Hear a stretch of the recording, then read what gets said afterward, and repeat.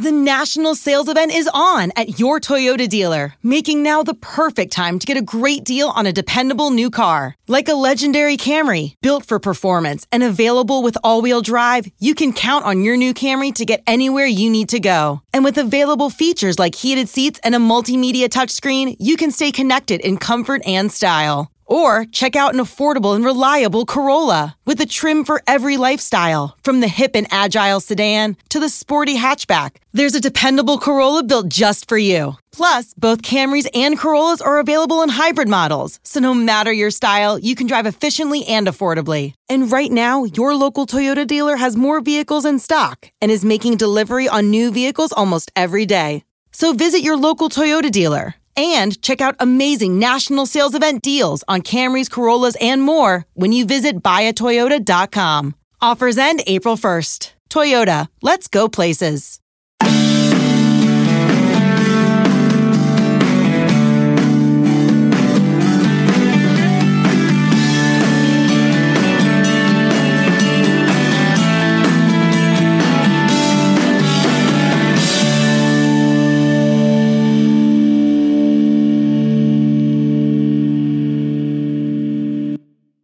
It's the Bama Online Podcast. Travis Schreier, senior analyst for BOL, alongside site publisher Tim Watts. Tim, it's September.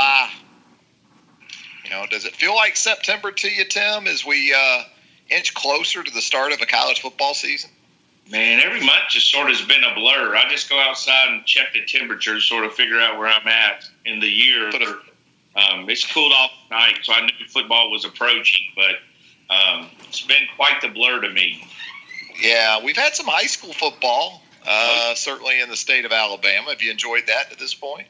Oh, yeah. I watched Tom. The thing I love is, even though I'm not going out, they've got that high school app.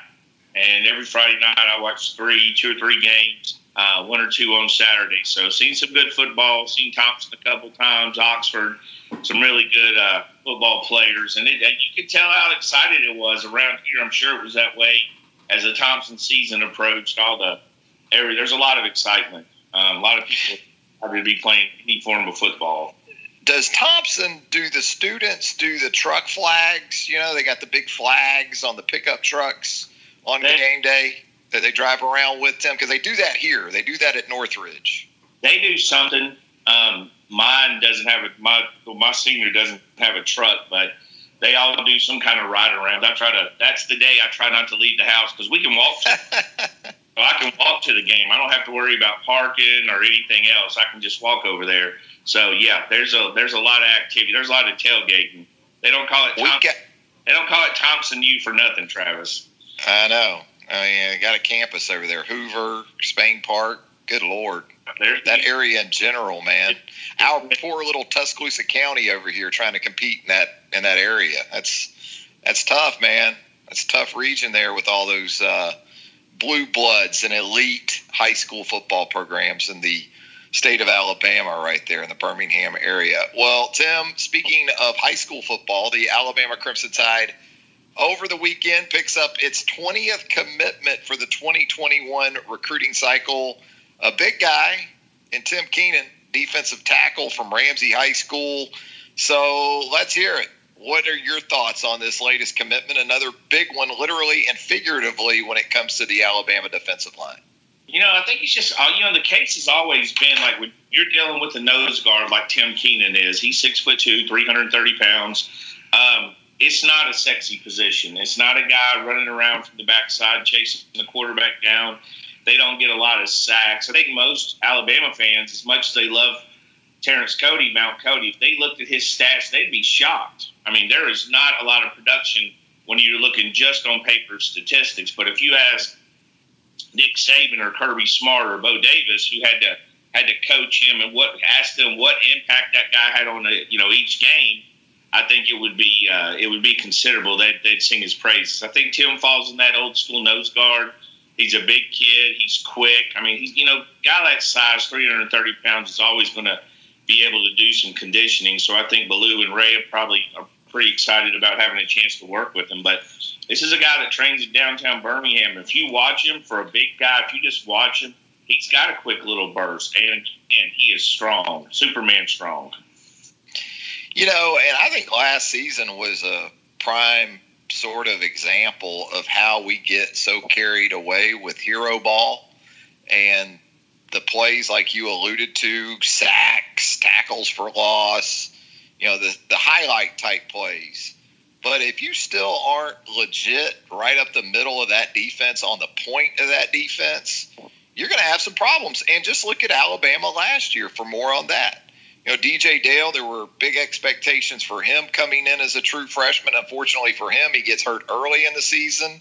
In the middle of that defense, as much as we talk about the passing game, and it's very much the case in this era, it's not 2011 with Josh Chapman or even the aforementioned Terrence Cody. But you still have to have a war daddy in the middle of that defense, Tim, or you're not going to get to a situation where you can get to the quarterback or get after the quarterback on third and long. There's no doubt about it. Especially, the thing is, you got the pressure usually coming from the outside. But if that quarterback has a nice, clean pocket, you haven't collapsed, he can step right up there.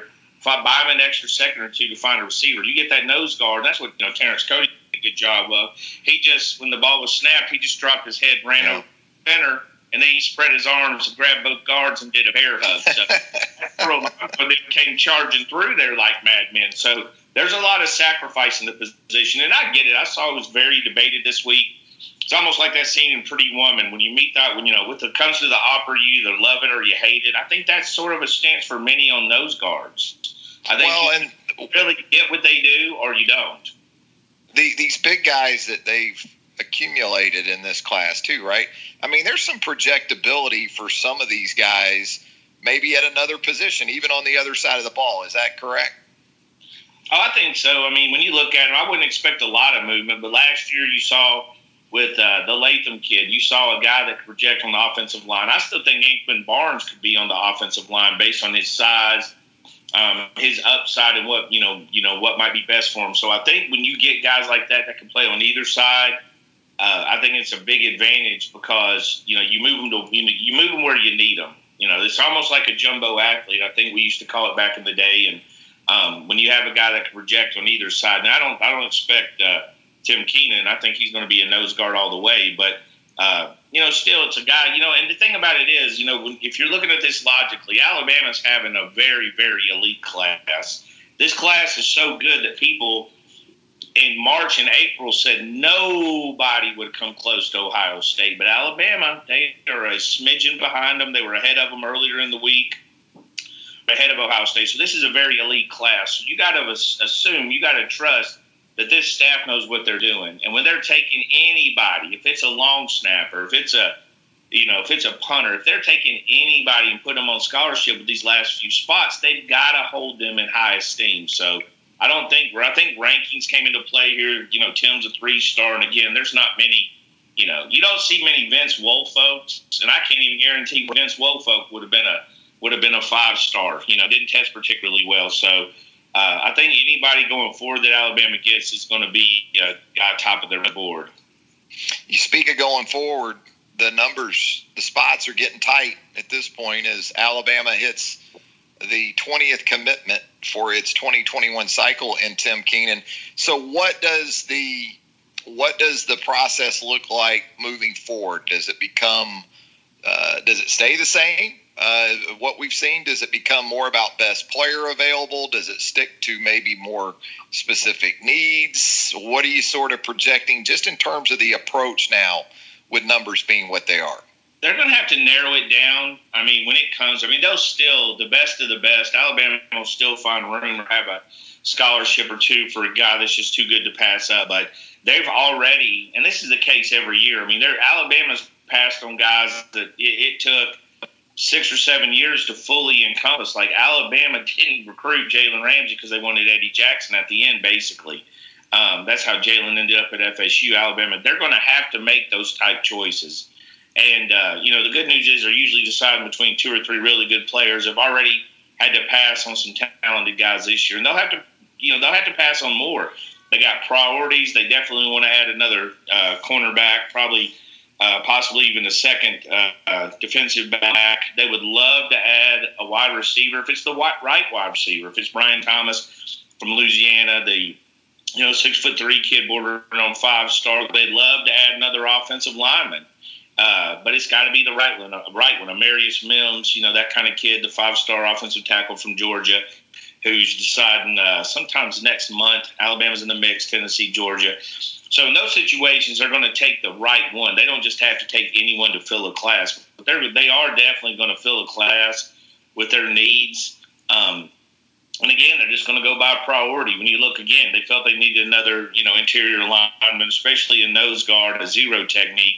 So they went after Tim Keenan. So it's going to be interesting. They might not take a running back. He would have to be a world beater, Cam Wheaton or somebody from Texas, a 5-star running back. So this class, the way it's shaped up, it's really been, if you put a timeline on this thing, because again, Deontay Lawson was sitting out there for a month by himself in this class. You talking about hold the rope or whatever. Deontay was just sitting there like, hello, is this thing on? Bueller? Lawson just holding down the fort. And then the panic to where they're at now. I'm not surprised at what Alabama's done. They did it pretty consistently. They've been ahead of the curve in a lot of areas. So they adjusted to the pandemic and the COVID situation and everything really well. Obviously, top 3 class, LSU, Clemson, Ohio State, Bama, some pretty elite classes, and they're number 2 right now. How about staff continuity? I know we've talked about it in the past, Tim, but especially with the terms that are being dictated in this cycle, with everything pretty much being virtual and the relationships that you've talked about a lot in the past and the importance of those on the recruiting trail, seeing an Alabama staff that is largely intact for the first time in a handful of years, is that showing up big in this cycle again, especially with the situation being what it is?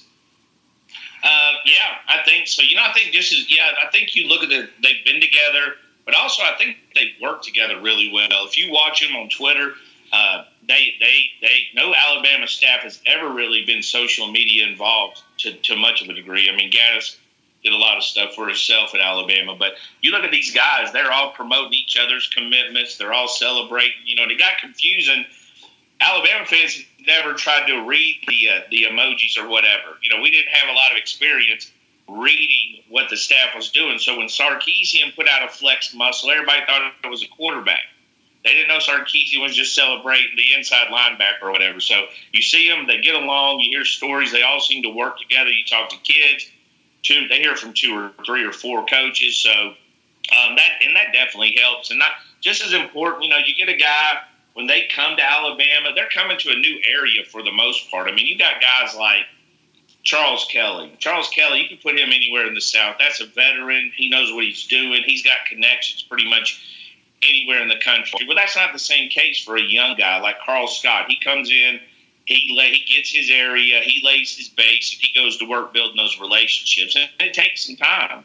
It takes some time for all these guys to come in and do a new area and figure it all out. And once they've been here for this 2 cycles or whatever it's been, they really figured it out. So it's not just about having a group of guys together for an extended stretch. It's about a unified front and a true team effort on the recruiting trail, because as you and I both know, we've seen instances in the past where you can have staffs that have been together for a while, but that doesn't mean necessarily that within that staff there's great chemistry on the recruiting front, and perhaps even to the extent where you don't have guys pulling for each other, right?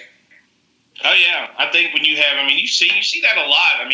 There's a competition. If you and I were on a football staff and there's 3 spots left and I had a guy in my area I wanted and you had a guy in your area you wanted, we'd both stand on the table probably and fight for him. I think, the difference would be me and you would eventually do what was best for the team and also, fall in line with the head coach and all that kind of stuff. So, yeah, when you got guys rooting for you on the same page, helping you out, not a lot of jealousy. Those guys just seem to do their business. And if you look at that staff, it's a really good blend of experience and then younger guys. If you look at it, Pete's a young guy, Carl's a young guy, and then you mix them in with Charles Kelly, Sal Sarkisian's a veteran. Jeff Banks is still, He's a veteran, but a younger guy. So you got a really good blend. And even Charlie Strong's sitting back in that office, man. You're talking about some experience and having to maneuver around situations. There's a lot, the younger guys can learn a lot from a Charlie Strong who's been through a lot of situations. Steve Sarkisian, Charles Kelly, Sal Sinceri, who've been in so many situations. As Oscar Wilde said, youth is wasted on the young. Well, the older guys can help out the younger guys. They can sort of show them and guide them and help them. But the blend seems to be perfect at this point. Damn. Did Tim Watts just quote Oscar Wilde on this podcast? Wow. I've got 4 teenagers. If you don't think I know the club, wasted young, you're insane. Because I tell them everything. Professor Watts during these remote learning days of the pandemic. Dude, I've streamed too much. I think I'm a virtual man at this point. I'm not sure I'm human. If you get your PhD before you know it here. Yeah. A bullet would just go through me. I've heard Tim Watts described in a lot of ways. Professorial, I don't think, is one of them. But maybe that's where we're headed. Maybe that's where we're headed with Tim Watts. Hey, Tim, obviously we wanted to talk and kind of reset this recruiting effort for Alabama in the 2021 cycle. But, given the proximity to this most recent class, the 2020 group, wanted to get into some discussion about some of those guys who are on campus now and making an impact, some guys trying to assert themselves at specific spots on this football team and on this roster. And, we'll do that. We'll start with Bryce Young and kind of the path it's been for him to this point. And with all the expectations as the nation's number 1 recruit for the 2020 cycle, and the unfortunate nature of what we've experienced this year due to the COVID-19 situation, and spring practice goes by the boards. That opportunity for him and the other early enrollees doesn't come about. You do get some work in the summer. You get into preseason practices, and then we learned last week that Bryce has had to miss some practices, had to miss Saturday scrimmage. What does all this do for you anyway, in terms of your expectations for Bryce for this upcoming season? What's realistic now in comparison to maybe what we were thinking before? Yeah, I mean, he's missed a lot of time as far as quality starts and, facing the SEC defense. I think that's the biggest thing, is not going through the spring. I mean, look, the guy's as talented as anybody. I mean, to me, the best arm talent I've ever seen in Tuscaloosa is definitely Tua, maybe the best I've ever seen. Just an unbelievable, just as a passer, just an unbelievable arm from Tua. But Bryce Young is a complete package as well. This is a guy that's smart, works hard, can throw. He's gotten a little thicker. So you look at him from a talent standpoint, it's almost like looking to some degree, like you look at Major League Baseball, where you get that big rookie signed out of a college and he goes through rookie ball, A ball, double A, triple A, and the majors. That's sort of like with a quarterback. He's got to go through that same thing. You can't really just stick them out there. Or, I mean, you can, but it's hard. But you want to stick them out there and let them get that experience. You prefer to do it when they're in a safer environment. You prefer to do it in practice and all that stuff in a closed environment to some degree. But, I mean, he's going to have to get his experience now against Missouri. And, the good news is Alabama has some games where they can probably get ahead a decent amount and get him in and work him in. I think he's going to be worked in. It'd be hard for me to imagine Mac's not the starter, right? I mean, yeah. It's hard. I mean, the guys is the starter. Was a starter at the end of last year, did a pretty good job, and super competitive guy. But when it comes to talent, it's going to be hard to keep Bryce Young off the field, and a lot could depend on what Mac does. The Cards really, when you look at it, I think Bryce was dealt a bad hand in some way, but, I don't think he's the kind of kid to complain because the whole world has issues. So just a series of unfortunate events really that has led Bryce to where he missed a chance to really get seen, like you said, missing practice, missed the spring because of everything that happened. But the kid's a talent, and I think he's a quick study, and I've heard nothing but good things about him. So I think he's got to make the most of his opportunities when he gets those opportunities. And, hey, if you're a quarterback walking in here, you got a hell of an offensive line. You got a hell of a receiver set. You got a hell of running backs. You got a sixth offensive lineman that is your starting running back. So you've got a chance to sit back in that pocket and do some things. So I think once the game settles in, slows down for him, he's going to be fine.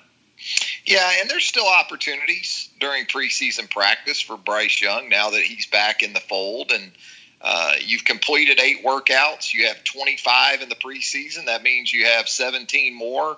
There's going to be additional scrimmage opportunities coming up for him. And the good thing about a guy like Bryce Young is with that vast skill set that he has, if it just comes down to making plays, he can jump back on that horse pretty quickly. It is more so, I think, the reps that you want him to get within the parameters of the offensive scheme and seeing things a certain way you want him to see them, whether it's pre-snap, whether it's commanding the huddle, whether it's the tempo at which you're trying to work offensively. Those are some of the areas where he's going to have most of the catching up to do. But as you said, just a guy in terms of talent, I think you could put him out there in a lot of different situations and he would figure out a way not only to survive but thrive because of. I'm sorry. There's a little bit where you see a lot of the Jalen Tua comparisons. I don't particularly think that's a good one. I mean, Jalen was a proven veteran, a proven winner, and Tua was a wild man. I mean, Tua was like Brett Favre at Alabama. I mean, the guy would turn the ball over. That's just his game. I mean, he lives in the small windows and all of that. I don't think it's the exact same comparison. Mac Jones isn't as good as Jalen was at that time, and Bryce is safer with the ball. Now, I think a lot of what sort of Tua slowly brought Tua into it, slowed his progress, was the fact he would turn the ball over. We saw it in the Tennessee game and other stuff. And, hey, he's a gunslinger. I'm not faulting the guy. I mean, guys like that, Brett Favre, they throw underhanded, left-handed passes that the linebacker picks off sometimes. So Tua's got that gunslinger mentality. I don't think Bryce has that. I think Bryce is smart, protects the ball. When he runs smart. He throws the ball away. When I watched him, and I watched basically every game of his last year, I believe, he knows how to avoid taking a big hit. He knows when to throw the ball away. He knows when to take a dive, basically. So I think he's a little bit of Tua. You saw Tua injured on plays. He should have threw the ball away. We saw him re-injured on similar plays. So just different kind, both very competitive, but I think a different mindset. So I do think Bryce will be a little bit more trusted than Tua was at the same stage. Interesting, because risk versus reward, absolutely, especially with young quarterbacks, is sometimes a concept that's difficult to grasp. And the quicker you can get that, the more likely you are to see the playing field at an earlier mile marker in your development. Hey, we're going to head to a break here on the Bama Online Podcast. When we come back, we'll talk about some more freshmen of influence on this Alabama football team with Tim Watts, site publisher for BamaOnline.com. Back with more of the show right after this. Passion, drive, and patience. What brings home the winning trophy is also what keeps your ride or die alive. eBay Motors has everything you need to maintain your vehicle and level it up to peak performance, from superchargers, roof racks, exhaust kits, LED headlights, and more. Whether you're into speed, power, or style, eBay Motors has got you covered. With over 122 million parts for your number one ride or die, you'll always find exactly what you're looking for. And with eBay Guaranteed Fit, your part is guaranteed to fit your ride every time or your money back. Because with eBay Motors, you're burning rubber, not cash. With all the parts you need at the prices you want, it's easy to turn your car into the MVP and bring home that win. Keep your ride or die alive at ebaymotors.com. Eligible items only. Exclusions apply. And we're back with the Bama Online Podcast. Travis Reier, senior analyst for BOL, joined by site publisher Watts. Hey, if you haven't already, how about a subscription to the podcast? It's very simple. It's easy. It's free. Wherever you consume your podcast, whether that's Stitcher, Google Play, iTunes, Megaphone, you name it, a simple click and you'll be subscribed to the podcast. You'll have them downloaded to that smartphone of yours. You won't even have to think about it. And it would help us out, and we'd certainly appreciate that. Leave a rating and a review while you're there as well. That would be welcomed, certainly. And, hey, by the way, if you leave a question in your review, we'll get to it here on the podcast. So in addition to telling us what you think of the podcast, leave us a question about, well, anything, just about, and we'll do our best to get to it here on the show. So, Tim, we talked about Bryce Young and sort of resetting perhaps expectations for the freshman quarterback. How about the defensive side of the ball? Because that's where we continue to hear so much about these newcomers. And I know it's not a surprise to you because obviously you've seen a lot of these guys for multiple years now. But, kind of the names we were expecting to see on defense, Will Anderson, Brian Branch, these are the guys, Drew Sanders, that have obviously shown some positive things here early. And I guess at some positions where you expected Alabama was going to need some help. But what are you getting from that side of the ball with the newcomers to this point? Look, 20 years, I really try to subdue the thoughts on a lot of these kids. I don't want to overhype them. It puts pressure on them and the fans. I saw a discussion yesterday whether or not DeMoy Kennedy's overrated. He hasn't even played. He's probably had 5 practices so far, so it's probably early on that. But I'm telling you, this Will Anderson joker, we knew we knew he was good. Alabama loved him from the get-go. His senior film, his camp film, his All-American performance. He's in the discussion for number 1. We knew what he could bring to the table. We knew he was built different because I heard it 50 times, literally everybody. He's built different. He's not, one guy told me he don't have the same DNA as us. They think Will's basically an alien. And all that was good. He gets to Alabama and you're still hearing the same thing. You are still hearing the same thing. Will Anderson's just a different guy. It's not just the talent. I think it's the talent comes in handy, but it's the work ethic, the first on the field, the last out the door. He went home. I don't remember, but Alabama got a break over the weekend. I think they got a Friday, Saturday, Sunday off a few weeks ago. And I looked on Twitter, and dude had went home and started working out on a field, was doing sprints and stuff. And someone saw him and videoed it. So, this guy's quite the animal. And I think he's definitely going to have a chance to have an impact this year. Yeah, you hit on it there. Because when we think about freshmen, and especially at a position like the one he plays, we sort of default towards the physical maturity aspect, right? He's 6'4", he's 240. So physically, he's equipped to be able to step in early and make an impact. But when you combine that with the maturity in terms of work ethic and the willingness to put in the extra time, because look, at that position, in most instances, I'm sure you've seen this a ton throughout the 20 plus years you've been doing this, technique, learning how to play at this level, at a position like that. It isn't just, okay, the football snapped, I blow by the tackle and I make a sack. You've got to have some tools now in that tool belt. You can't just have a hammer, right? You've got to have everything else to go in that tool belt. And, to get there quickly as a freshman, and I think it goes without saying that he was obviously well coached on the high school level, but there's still so much ground to cover, and that's where the work ethic part of it and the commitment comes in, and it sounds like you're seeing that from Will Anderson.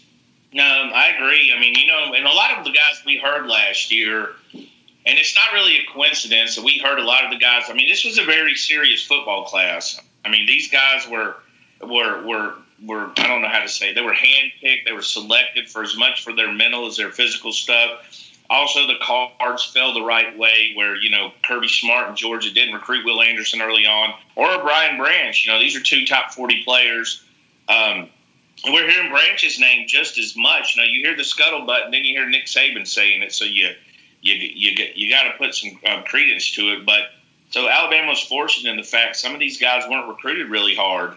Will Anderson fell into their lap. They did a great job recruiting him, got on him early. Brian Branch, people knew how good Brian Branch was, and they sort of, it's like my buddy said when we used to gamble, study long, study wrong. I think that's what happened with Brian Branch is that you just kept looking for reasons not to take him instead of for reasons to take him. A lot of other schools are pointing out they had him at 4.67 or 4.73 or whatever they had him at the 40 at their camp. But if you look at his game film, he's definitely not running around there at Hank South speed. I mean, he's mixing in some Charlie Potter at least. So Charlie said he ran sub 4.7 at Boaz High School. That was what Charlie said back in the day. From the parking lot to the subway line, I was really from the parking lot to the Disney line, Charlie's a 4.23 guy. Oh, he can get through Epcot in 4.27. Yeah. This way, Henry Ruggs would be waiting behind Potter in line if they. Come on, Henry, you better get behind me. So these guys are super talented. Hearing those names, Drew Sanders is another one. Just another animal type guy, very serious.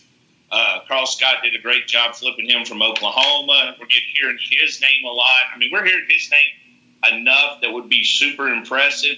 If Will Anderson wasn't hogging a lot of the talk right now, but Brian Branch, Malachi Moore is another one. You see these guys coming in with Bryce, Javon Baker, the wide receiver from Georgia. Let me see. I'll tell you. The thing about Javon is I love Javon. When you look at that, I'm trying to think of that dog mentality in a wide receiver. Yeah. Like Jarvis Landry, like Steve Smith would fist fight you with the ball in the air. Anquan Bolden, when you look at those receivers that are just mean and want the ball, a dog, Javon fit that. Now, they're telling me he's a little quicker and a little faster, which was the only question on him at all, because if it hits his hands, he catches the ball.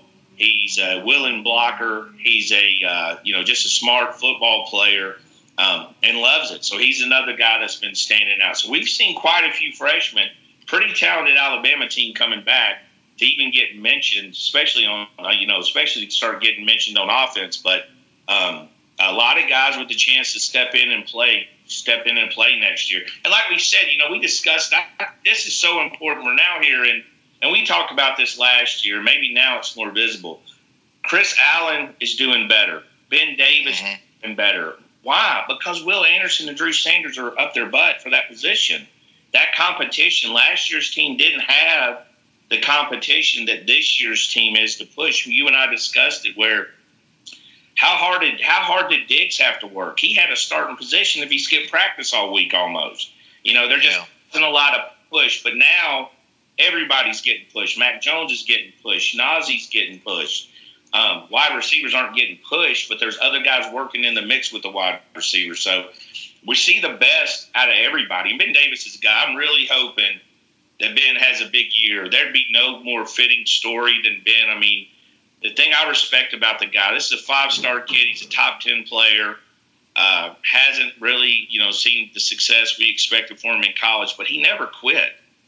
And he's still there, and he's still fighting for that position. So I'm hoping that he's healthy. We've discussed that before with his shin issues, but I hope he gets a shot and does something with it. I know the football team's a big fan of his.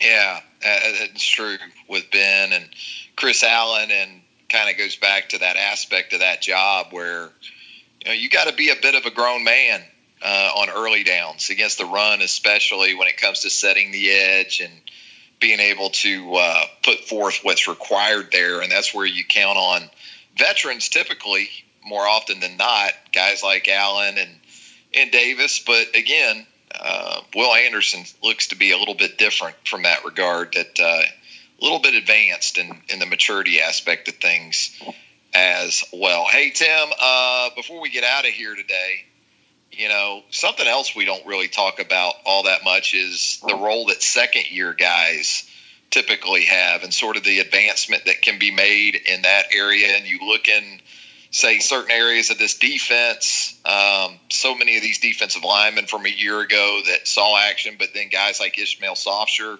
that really didn't, that have a chance in year two. DeMarco Helms at the safety position, whether it's safety or money.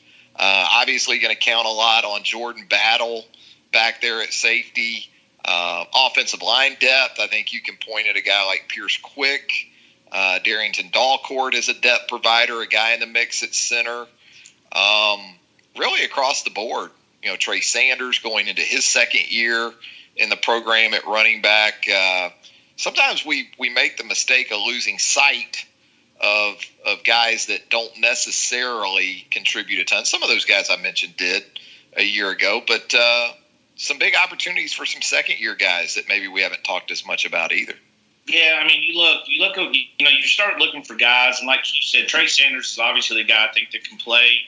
Last year, there was a lot of talk that he was as good as Najee, before the injury. Certainly one of the most talented kids you're going to see, a 5-star running back. The one that I'm interested to see if he gets, and what opportunity he gets, if he gets an opportunity, is Pierce Quick.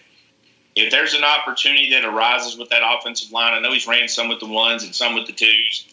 I know that Kyle Flood and the strength and conditioning guys seem to like him a lot. So he's a guy that could step in if needed. Sosler, we've heard good things about. He's working hard. He looks better. We discussed this last year. It's not all freshmen aren't equal. When Bryce Young got to Alabama in January 5th or 6th, whatever he got there, Ishmael got there in almost August. That's 7 or 8. That's 7 full months he didn't get with the strength and conditioning coach to get acclimated. So all freshmen don't have the same advantages. They don't have the same. Some get there earlier, and Ishmael obviously suffered by not, arriving, not really having a chance to get in shape. And, that's the case with big man. Tim Smith's another one that came in probably a little bit overweight, 5-star guy. And it's not hard to envision. If you're a 300-pound man and you're off, especially during COVID where you're limited a lot in what you can do, it's not hard to put on 10 or 15 pounds, even as a young guy. But those guys get there and get in shape and, have a chance. A lot of these guys have a chance to step in. I'm curious to see what Keene does and Kevin Harris and some of those guys off the edge. There's a lot of guys that are athletic in these two in that 19 and 18 group on that front 7. There's a lot of athletes there. So I'm really looking forward to a few of them stepping up and just seeing what they can do. Yeah, that 2019 class, it's easy to sort of forget about a little bit when you do what you did in the 2020 group that followed it. But when you talk about this 2D for this team, there's going to be a lot of these second-year guys in that mix. And that's before you talk about what you expect from Christian Harris and even perhaps Shane Lee in their second years there at inside linebacker. Tim, as we get out of here, we like to get into the pop culture on the podcast. And with that, I know we have a common favorite in terms of streaming or television shows or things. Yellowstone, Tim, what are your thoughts? Kevin Costner, Big John Dutton. What about this show? What do you think? Weird season for me. It just seemed like a lot. My wife loves the show. For me, it was a weirder feeling season than usual. The ending was insane. I don't want to give it all away, but it was almost like, I said it on the message board on the round table. It was like, at every Godfather, you got the blowout scene at the end. Well, it was like get to the blowout scene and then saying we'll see you next year. You know what I mean? Almost like the ending of The Sopranos. They walked in the door and then we faded to black. So I love some of the cast. I hate some of the cast. Of course, Rip. Rip's awesome. Everybody, Rip is the best in everything. He is good, and when you look back, he's the chillest guy in Good Will Hunting, and Dazed and Confused. He's in the middle between too soft and too hard. That guy's he's just a good actor. Jamie freaks me out. He freaks me out. He's in, I don't know if you remember with American Beauty with Kevin Spacey, a very weird. He's the same character. The guy, when they don't let him smile, he looks like almost like a corpse. He looks or a mortician, or a mortician who, eats the bodies. But he could have been in 6 Feet Under very easily, I think. Absolutely, it's a great show reference. But I don't like Casey's wife. She gets on my nerves. I don't trust her. No. I don't think. But who do you trust to begin with on this show? Everybody's the bad guy in the show, and from that standpoint, it really is like the Montana version of The Sopranos. I mean, John Dutton isn't a good person. No, Kevin Costner's character, he's Tony Soprano of The Big Sky, is what he is. He's a terrible businessman. I'd rather lose it all than sell it. What kind of crap is that for your kids? And you're branding people, for crying out loud, like they're cattle. Yeah, that shit. They stand there and let them. If you ran into me, it'd be blurrying on my ass because I'd be dead sprint running from that thing. There ain't no blurry. Oh, gosh. Yeah, stick to it. And that's before we even get to Beth. I mean, good Lord, man. Yeah, you talk about an unholy union. Beth and Rip together. How about that for a couple? Oof. Imagine the child. Somebody's going to die in that deal. I was just sitting there and I looked up Rip's talking to his mother's corpse skeleton, taking from her. He was rocking her. Rip's rolling his mom. I'm like, what in the heck is going on here? I want her to have it. We should have thought before we buried her. But that's where Rip's kind of like Tony Soprano. He dug up his mom to take her wedding ring to give it to his fiance, and Tony's ring that he gave Carm in The Sopranos came off somebody or somehow, illegally. It's a good show. It got wild, and it had to get wild. I mean, you saw it. You saw it coming. He's out there fixing the tire. It took, he started at sun up, and it was sundown when he was done. So you knew you had problems. But it's a good watch. It's good because it's easy and it's simple, and some of it's outlandish. Like my boy, what's my rodeo guy, Jimmy? Yeah. He met her in the afternoon, and they moved in together at night. He made him go back to the rodeo. Anything goes in that bunkhouse, by the way. Apparently. That was the orgy house the last couple episodes. Girls. I think Rip's about had enough of that, though. All right, maybe he hasn't. I don't know. Yeah. Rip's going to kill. Listen, in season 4, Rip's going to kill everybody after how the finale went down for season 3. I feel safe in saying that Rip is going to kill multiple people as we get into season 4, Tim. I tell you, the one guy, the Chief, I'm really curious to see what happens with the Chief. That guy's a good actor. He's sort of strapped, middle ground, sort of friend, sort of foe. I'm curious to see what direction that goes with the show next year. But it's, and somebody on the message board, the roundtable, said that we're planning to go 6 or 7 seasons. I just assumed next season was the end, considering it had such. I've heard Kevin Costner isn't a big fan of doing the show, so that's where maybe it could get interesting because I'm not sure what he was doing before that, but I think it was all straight to video, so he should really think this through. It's like my boy Ross off Friends. Yeah, my boy Ross on whatever his name was on Friends, David Schwimmer kept wanting to get off to do movies. Well, you got off. I ain't seen no movies. Well, Costner apparently doesn't have really any say in his character, and he likes to have some input on the character. I'm surprised about that. Now, you could kill Costner off, and you could let Rip take control, and Jesus take the wheel. Casey, yeah, let Rip and them going against Jamie. So, good show. I like it. It's good fodder. It's good just to watch and not have to think. It's one of those shows you can go to the bathroom without pausing it. No, don't pause it. I'm good. Come back. Yeah, it's not a lot of mental gymnastics required. Hey, I think that's what I like about it. I don't like to have to work through my television, man. I'm lazy that way. Dude, I watch some shows that not only do I have to watch them, I have to rewatch an episode. I mean, I'm really paying attention and like, what happened? All right, as we get out of here, Tim, your culinary question of the day. You can pick one seafood dish for the rest of your life. Only one. What are you going with? God, man, it's so hard. I mean, I ate so much shrimp, I'm shrimped out. It probably would have been my choice. I think I would probably go or char-grilled oyster seafood. Yeah, heck yeah. That's probably my favorite seafood in New Orleans. We have them at Acme. We have them at Drago's and a couple other places. I love char-grilled seafood. Char-grilled. I love char-grilled oysters. So that would probably, although I'm thinking that's a bad decision on an island, but I will go with that. That's my favorite. Tough for me, too, because I can eat a good just fried shrimp plate all day long. Yes. Just really good Gulf fresh shrimp fried. some homemade cocktail sauce for them.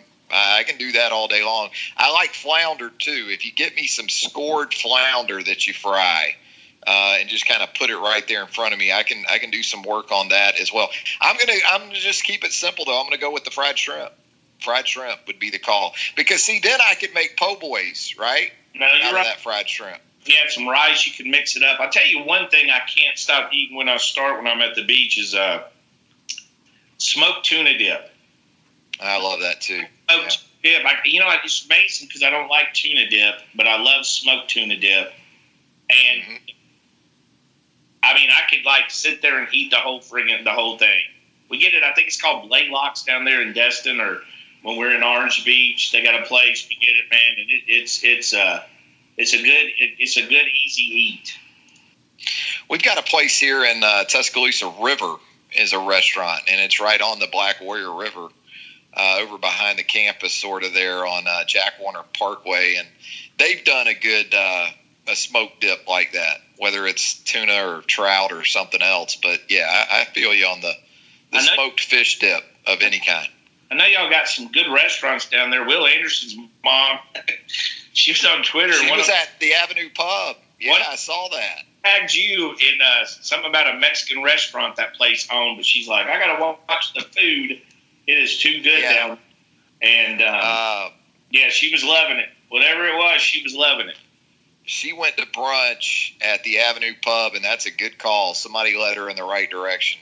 That is we've got a lot of, you're right, we've stepped it up restaurant-wise here in Tuscaloosa, and when it comes to brunch options, we've got far more than I ever could have imagined about 17 years ago. That's for sure. Hey, Tim, it's been a lot of fun, man. We've covered a lot of ground. Hopefully it's been informative and entertaining, and who knows, we may have a breaking pod or two coming up. You never know, right? Never know. Never know.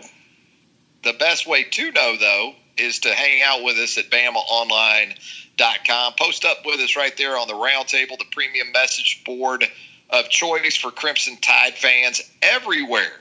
And with that, Tim, appreciate it, man. We'll appreciate it. We'll see you guys on the Roundtable. Don't be strangers. Absolutely. For Tim Watts, Travis Schreier, thanking you once again for joining us here on the Bama Online Podcast. And as Tim said, we'll see you on the Roundtable there at BOL. Have a great rest of your week, everybody. Old Man Winter here. If I had it my way, it would stay winter all year long. Short days, wind chill, black ice, and a good polar vortex. Oh, heaven. Wait, is it getting warm in here? Your cold snap is over, Old Man Winter. Spring has arrived. Spring. Spring is here, which means it's the perfect time to get away in the Hyundai you've always wanted. Visit the Hyundai Getaway Sales Event, where you can get great deals on all of our award-winning Hyundai models, like the tech-filled Tucson and Kona, as well as the spacious Palisade. Enjoy wherever you go with the peace of mind that comes with America's best warranty and 3 years or 36,000 miles of complimentary maintenance. But hurry in, these deals won't last. Add more joy to your journey at the Hyundai Getaway Sales Event. Now get 0% APR or up to $1,500 bonus cash on the Hyundai Tucson. Now, during the Hyundai Getaway Sales Event. Offers end soon. Call 562-314-4603 for details.